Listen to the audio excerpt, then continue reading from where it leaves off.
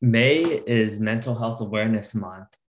So just wanted to share a little bit more about it. It started in 1949 by the Mental Health American Association.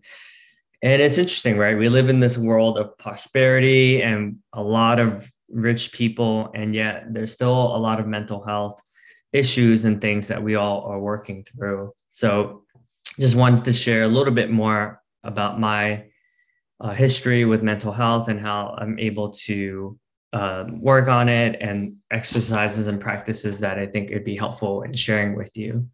So, say growing up, I thought I had a pretty rough upbringing, moved around a lot, lived in 30 different places, and just didn't have a lot of stability growing up, and was lacked a lot of confidence in many areas of my life.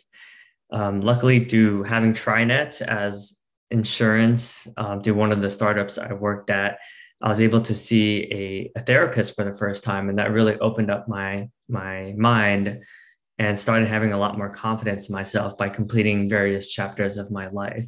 So I remember calling my dad and just asking him like, what happened? Like, why did you leave us? And although he hasn't been there in my life, I made a story that I was not good enough to be loved, and that's why he left. And I spent my whole life trying to prove to others that I'm worthy of being loved. So that looks like volunteering, donating a lot of money to charities, helping thousands of people in life, mentoring a ton of people. And it's led for a pretty fulfilling life. And it's also caused me a lot of anxiety just because my day is so busy, right? But yeah, it's led me to an awesome career where I get to, for instance, at Coach Hub, help thousands of people by providing coaching services, life coaching as an employee benefit, and overall has led for me to have a pretty awesome life, right?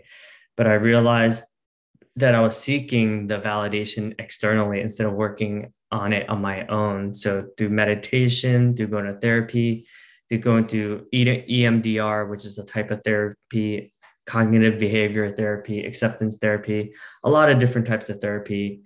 I realized I was able to get the support I need. And yeah, I mean, there's certainly still days where I feel like I'm not good enough, and do one of the exercises I learned from Landmark. It's called the unanswerable question. Mine is that I'm not loved and that the world is cruel.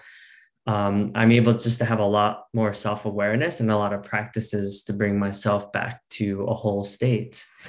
But yeah, wanted to create the space for you to share your mental health, what you want to share about Mental Health Awareness Month. And I hope everyone is doing well. You can always reach out to me if you have any questions and check out my podcast. You can just Google Davidson Hang, A Life Worth Living, where I talk about a lot of these types of topics. Cheers, everyone.